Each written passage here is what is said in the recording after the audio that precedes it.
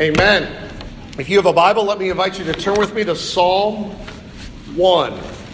And you'll find this page on page 448 of the Black Pew Bible. This summer, as I mentioned in the announcements, we're doing a short series on the Psalms until the fall. And the Psalms are, as perhaps you know, part of the wisdom literature of the Bible. They are the songs, even poems, even the hymn book, even the prayer book of the Bible. The Psalms call us to praise God. They call us to trust God. They call us to pour out and invite us to pour out our souls like water before the Lord. And they help us do that. They actually give us language to do that. Like other music does for us, the Psalms help us put into words our joy, our sorrow, our happiness, our sadness, our awe, shame, fear, envy, anger, pain, peace, confidence, gratefulness, all kinds of things. So Calvin called the Psalms an anatomy of all the parts of the soul. He goes on to say, there's not an emotion of which anyone can be conscious that there is not here represented as in a mirror, or rather, the Holy Spirit has drawn here all the griefs, sorrows, fears, doubts, hopes, cares, perplexities, in short, all the distracting emotions with which the minds of men are wont to be agitated. And so the Psalms are a rich resource for the life of the believer and the expression of our life with God. This morning, we're going to turn to Psalm 1. And Psalm 1, as a wisdom psalm, teaches us where to find happiness. Let me invite you to give your attention to God's Word and consider your happiness. This is the Word of God. Blessed is the man who walks not in the counsel of the wicked, nor stands in the way of sinners, nor sits in the seat of scoffers. But his delight is in the law of the Lord, and on his law he meditates day and night. He is like a tree planted by streams of water that yields its fruit in its season, and its leaf does not wither. In all that he does, he prospers. The wicked are not so, but are like chaff that the wind drives away. Therefore, the wicked will not stand in the judgment, nor sinners in the congregation of the righteous. For the Lord knows the way of the righteous, but the way of the wicked will perish. Amen. This is God's truth. May he cut our hearts with it. Let's look to him in prayer. Our Father in heaven, may the words of my mouth and the meditations of all of our hearts be acceptable in your sight, O Lord, our rock and our Redeemer. In Jesus' name I pray. Amen. Amen. Why is Psalm 1 Psalm 1? Why not the song we just sang? Don't we need to learn how to worship? Why not Psalm 100, praise the Lord? Or why not Psalm 150, which ends in praise? Why a psalm about human happiness, blessedness? Why not a psalm that begins with mercy? Like Psalm 103, that speaks of the blessings of being forgiven and reconciled to God. Why? Psalm 1. Because Psalm 1 colors all the Psalter. It shapes all of it. Here in Psalm 1 are set before us two ways. You may know Robert Frost poems. By the way, I just have to say, Robert Frost, the famous poet, perhaps one of the most American, he once said that Miami University in Oxford, Ohio, is the most beautiful campus in America. I had to work that in there as a graduate of such a fine institution. Robert Frost, who you otherwise know as the famous poet who wrote The Road Not Taken, said, what, two roads diverged in a wood, and I took the one less traveled by, and that has made all the difference.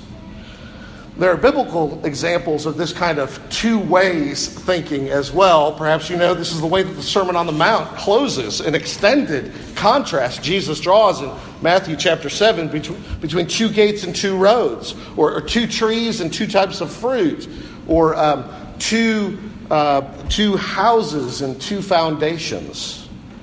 Jesus summed up the concern of Psalm 1 in the Sermon on the Mount, Matthew 7, 13 to 14, when he said this, "Enter by the narrow gate, for the gate is wide and the way is easy that leads to destruction, and those who enter by it are many. For the gate is narrow, and the way is hard that leads to life, and those who find it are few." Two ways, two gates. Psalm 1 makes the two ways clear. There are only two kinds of people. It says, two kinds of people with two differing loves, two different lives, two different ends. And so the psalm invites us to ask, what kind of person are we? Well, let me outline the passage for you, and we'll think about it together, and we'll think of it in a positive light. Let me outline it this way. In verses 1 and 2, you see the delight of the believer's life. In verses 3 to 4, a description of the believer's life.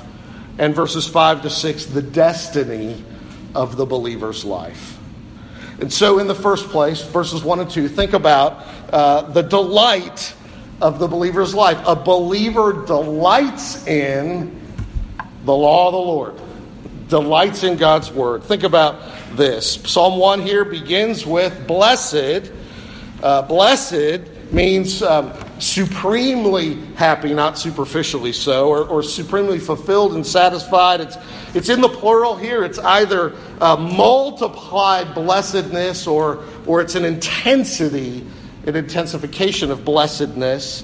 He begins with the negative. Happy or blessed is the man who does not. Happy is the man, in other words, he's described by what he shuns, what he turns away from. And what does he turn away from? He turns away from evil in all its forms, all the time. The three clauses show this. There's the turning away from. The blessed man does not walk in the counsel of the wicked. Probably here shading the ideas, thinking of the way of thinking, a mindset, an outlook, listening to counsel. The happy man does not stand in the way of sinners here, perhaps thinking of their behavior, their actions that miss the mark, and nor sit in the seat of scoffers, implying a kind of belonging. We'll come back to that. It's where you've settled yourself and find that you comfortably fit. So happy, in other words, is the person who's countercultural, who resists the pull of evil, though their whole generation goes that way. There was a long-lived lady who, when asked what the best thing about turning 104 was, said, "There's no peer pressure." But of course, the righteous man here envisioned, man or woman, of course, let's assume, in Psalm 1, isn't 104 and meets with plenty of peer pressure. And it may cost you to not go with the flow. It won't always seem evil, what you're being invited to. It may seem like somebody just saying, if you don't think this way, you're not a very smart person. Or if you don't do this with us, you won't be cool. Or if you don't laugh at what we mock, we don't really want to be around you. In the Semitic language, as others put it, where you sit is where you belong. If you sit with men, if you sit with the Greeks, if you sit with the Romans, if you sit with the slaves, it's who you belong with. And that's what the word sit means in those contexts. That's what the word sit means here. You don't sit in the seat of scoffers. And so the psalmist says, do you want to be happy? You've got to find out who you belong to. And so there's a positive side to that. His delight. Blessed is the one whose delight is what? Positively, in the law of the Lord. Now, many might think he's thinking about like the Ten Commandments or all those little stipulations in the Old Testament, but that's not what he's getting at here. Really, the word law is Torah. It's a larger category. It includes those things, but it really just means instruction or teaching. It's the whole counsel of God, of God's word. And this is his delight. It's his preoccupation. He meditates on it. Notice verses. He meditates on it day and night. And that idea of meditating on it is kind of like the idea of muttering or murmuring. You read it over and roll it over and ponder it. You say, let me see that again. I want to read that once more. You ask, what does this mean, Lord? You confess, I believe, Lord. Help my unbelief. Help me to understand this properly. As others have put it in a different kind of analogy, it's like chewing the cud. It's a cow grazing and bringing it back up to chew it over again, and bringing it back up to chew it over some more, and really pull everything good out of it. And so this guy found something in the Torah of God, the Word of God, that delighted him, thrilled him, captivated him. What did he find in the law of the Lord? I suggest he found the Lord of the law. What did he find? Not just merely words on a paper, truthful and from the mouth of the Lord that they are, but he found the author of those words. He found the one who gave his Torah so we could know him, so we could understand him, so we could receive good things from him and trust him. He's delighting in the words of the book because he met the author of the book in those words. And what is the central message of that word, of that Torah? It is the Almighty God sent his Son to die for you, to make you his beloved, adopted, and forever son or daughter. He loved you and gave his Son for you. That's the central message of the story. And he delights in the God who did such a thing. And by the way, then, his psalmist taking his delight here, finding his happiness here in the Lord, the Bible is showing you that blessedness is a byproduct of something else. Happy is the one, perhaps you know, as Jesus put it in the Sermon on the Mount. Blessed is the one who hungers and thirsts for righteousness. Blessed is the one who hungers and thirsts after something more than blessedness. It's not blessed are the ones who seek blessing. Blessed are the ones who seek these other things, particularly God himself. If you seek righteousness more than happiness, you'll get both. But if you seek happiness more than righteousness, you'll get neither. The person who is happy is the person who has stopped trying so hard to be happy, stopped trying so hard to focus their attention on just getting happy, and has begun to look at something else. And the blessedness from God has come.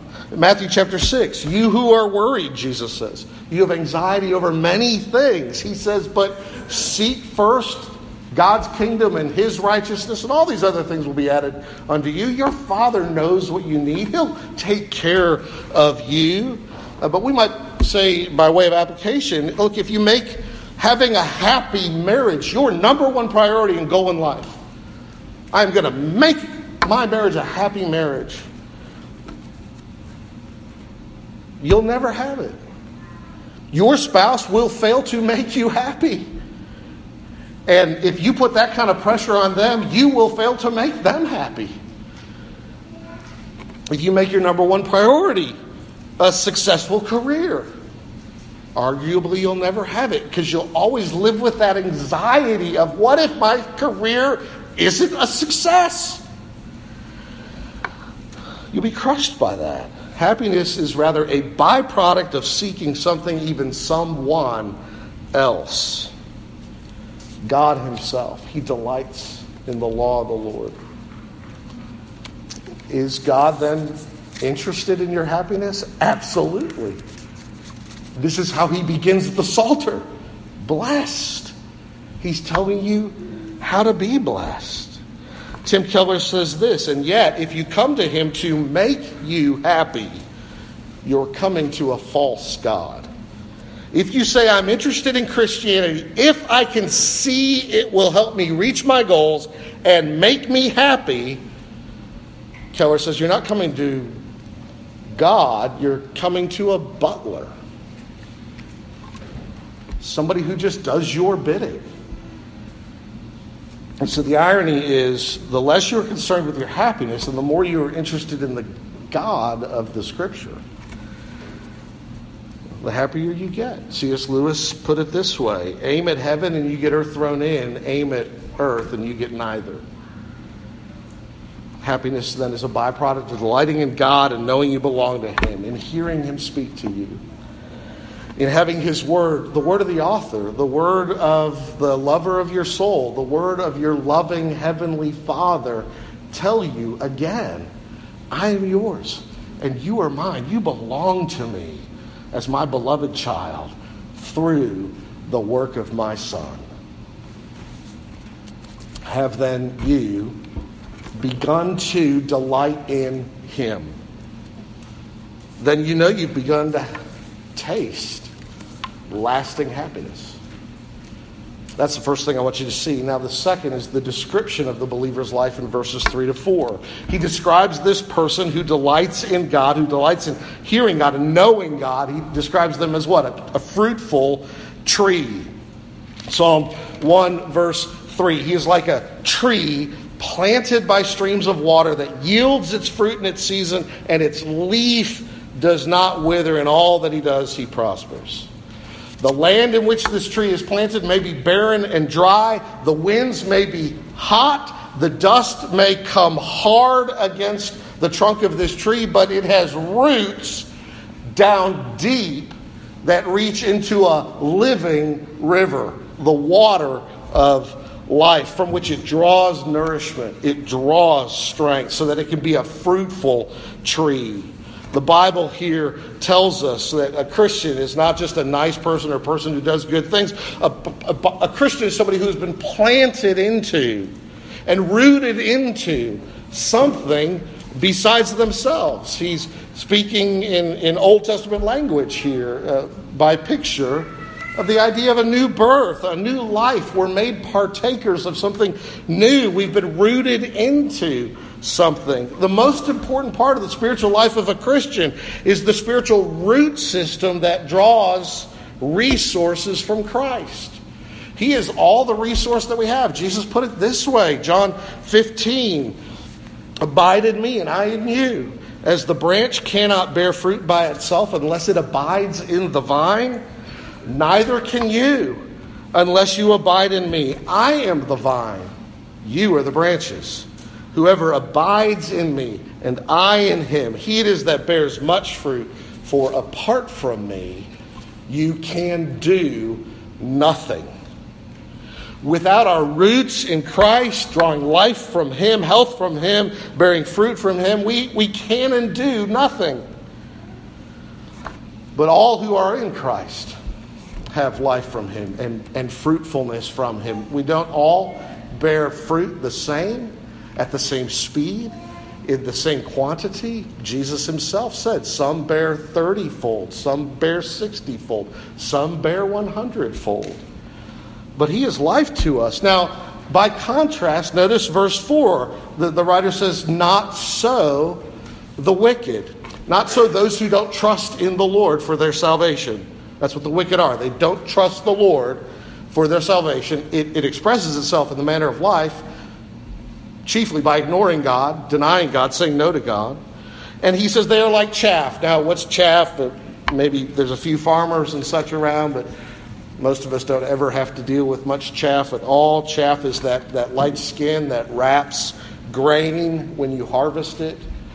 And you can't eat it until that chaff is removed. And so they gather in the grain from the fields. They bring it to the threshing floor. And either an animal tromps on it or drags sleds over it or what have you in the ancient world. And then the farmer comes and he picks it up with maybe pans and he throws it in the air. And in the breezes, and I'm told they build the threshing floors on hillsides at the top in Palestine so that the breeze can then what? Float the chaff away while the heavier grain falls back down to the ground and is gathered to be eaten. And the chaff that doesn't float away is picked up and thrown into the burn pile.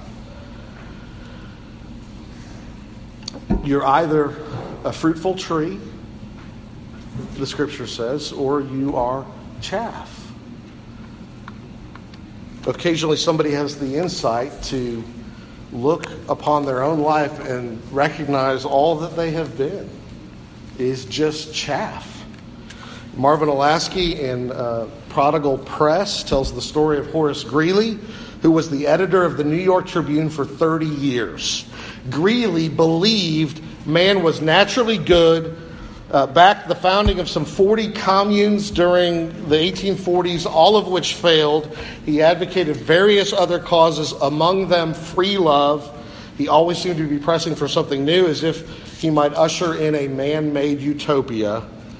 And then he ran for president, was crushed politically in 1872, and after the election, he, reflecting on his life, viewed it as a waste and a sacrifice to one foolish crusade after another. And in a statement not long before his death, he wrote, "I stand naked before God, the most utterly, hopelessly wretched and undone of all who ever lived.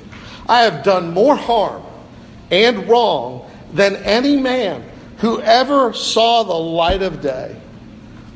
And yet," Greeley says, I take God to witness that I've never intended to injure or harm anyone." I might dispute that any man could say that. "But this is no excuse," he goes on to say, and he's right about that. Perhaps the only thing worse than, Ralph Davis says, than being chaff is to live with the knowledge that you are chaff. But the righteous man is rooted in streams of living water and bears fruit like a tree. So I just ask you, what's going on in your life? Are you fruitful or fruitless? Are you a tree? Maybe you're just a young sapling. Maybe you're a giant sequoia. But are you bearing fruit? Or are you fruitless? And you're fruitless because you're lifeless. Now, there's a last thing here, and that is the destiny of the believer's life in verses 5 and 6. Notice the language here. "Therefore the wicked will not stand in the judgment, nor sinners in the congregation of the righteous. For the Lord knows the way of the righteous, but the way of the wicked will perish." The ungodly, the chaff, he says, are dead, rootless, blown about, good only for the fire. And he says, because there's a coming judgment, and the Lord, the righteous judge, will separate, as Jesus put it, the wheat from the tares, the sheep from the goats, the trees, we might say, Psalm 1 says, from the chaff. And nobody who doesn't trust the Lord for salvation will be able to stand in the assembly of the righteous. Nobody. The chaff, he says, will not stand in the judgment. We might say they don't have a leg to stand on. Why? They have no advocate before God on their behalf. They are left naked and alone before their Maker, who sees every secret thought of the intentions of the heart, which the Scripture says is only evil all the time. And they know they don't measure up when they see Him as He is, and they know they deserve judgment. They have then no justification. They will not stand in the judgment. But the trees, now this is just an implied contrast, but you understand the implication is there, clear. The trees who trust in the Lord to save them, they do stand in the judgment. What do we mean? Romans chapter 5, 1 and 2 says this: having been therefore justified through faith, we have peace with God through our Lord Jesus Christ. Through Him we have also obtained access by faith into this grace in which we stand. Believers, today, now, not just in judgment to come, now even, we stand in grace because of Jesus. But these, the chaff, have no justification, and they have no ongoing communion. They will not stand, it says, in the assembly of the righteous. They're cut off and outside the community of God's people. But implied contrast, the trees belong to God's people. We're planted together by the banks of the river. God's household is a giant forest of trees gathered around the river. And then he says the chaff have no hope. Verse 6, the way of the wicked will perish. But the trees do have hope. And the contrast here is made explicit. Notice the language. The righteous, it says, are known. The Lord knows the way of the righteous. You might think, as Sinclair Ferguson says, that he would say the righteous know the way of the Lord. But he says the Lord knows the way of the righteous. Their pleasure here is not in knowing the way of the Lord as much as in knowing the Lord knows my way. They take delight in knowing the Lord, of course, and in being known by the Lord, in other words. And so at the end of the Sermon on the Mount, Jesus says, by contrast to the wicked, depart from me, I never knew you, you workers of lawlessness. You might have thought he would say, depart from me, you never knew me. But I never knew you. Knew not because he doesn't have knowledge, but knew in the covenantal sense of entered into saving relationship with you to bless you forever. And the important thing then that this psalm brings before us is the importance of being known by the Lord. Faith Cook wrote a number of wonderful things. I commend her biographies to you. She has many biographies in Lives Turned Upside Down. And she tells the story of Ruth Clark, who in 1741 was born into a rather well-to-do family, but her father was a speculator, and by the time Ruth was 10, he had lost his fortune and walked out on his family, and so Ruth had to become a domestic servant, and she became a superb domestic servant. When she was 18, she went to work for the Venn family, the family of Henry Venn, who if you pay attention to 18th century theology and pastoral ministry, is a famous evangelical Anglican pastor and preacher.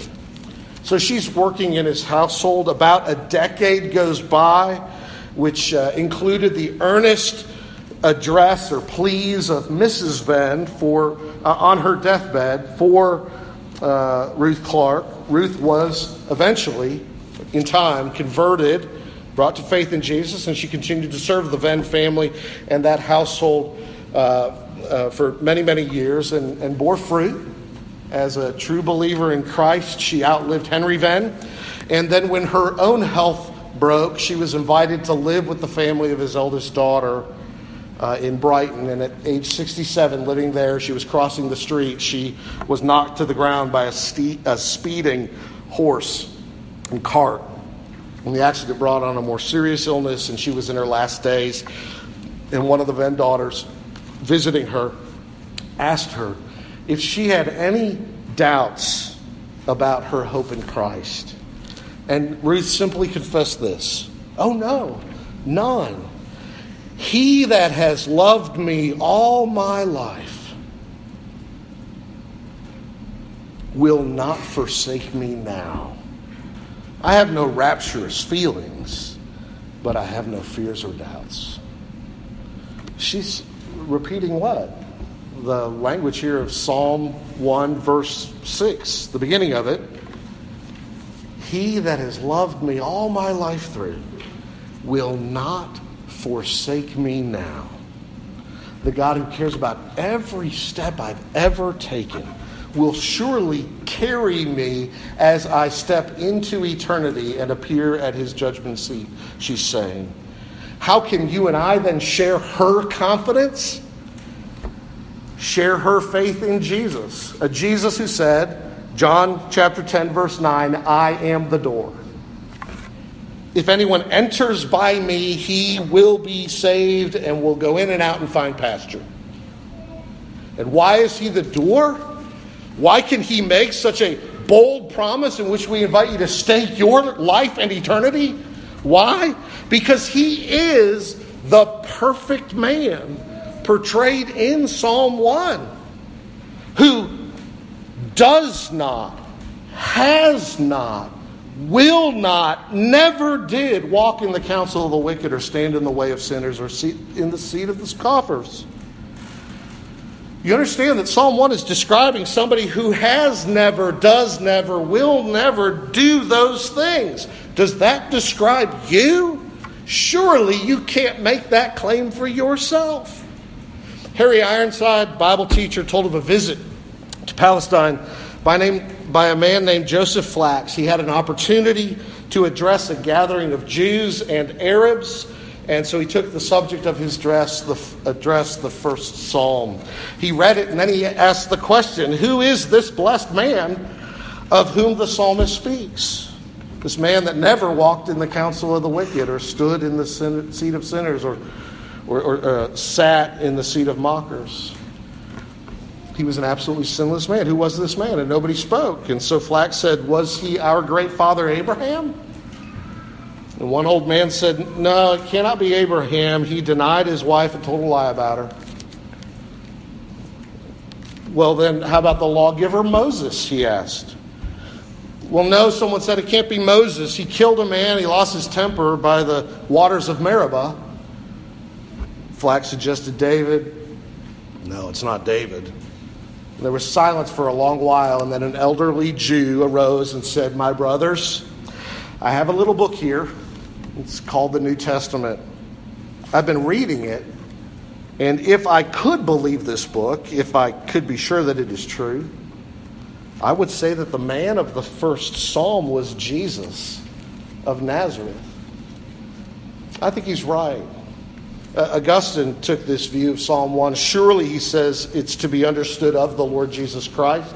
Luther took it that way. The first psalm, he says, speaks literally of Jesus Christ. He's after all, the only perfect man who ever lived, delighted only in God, was rooted completely in God, and is evergreen and bearing fruit. And so therefore he is the wicked man's Savior. He is the scoffer's only hope.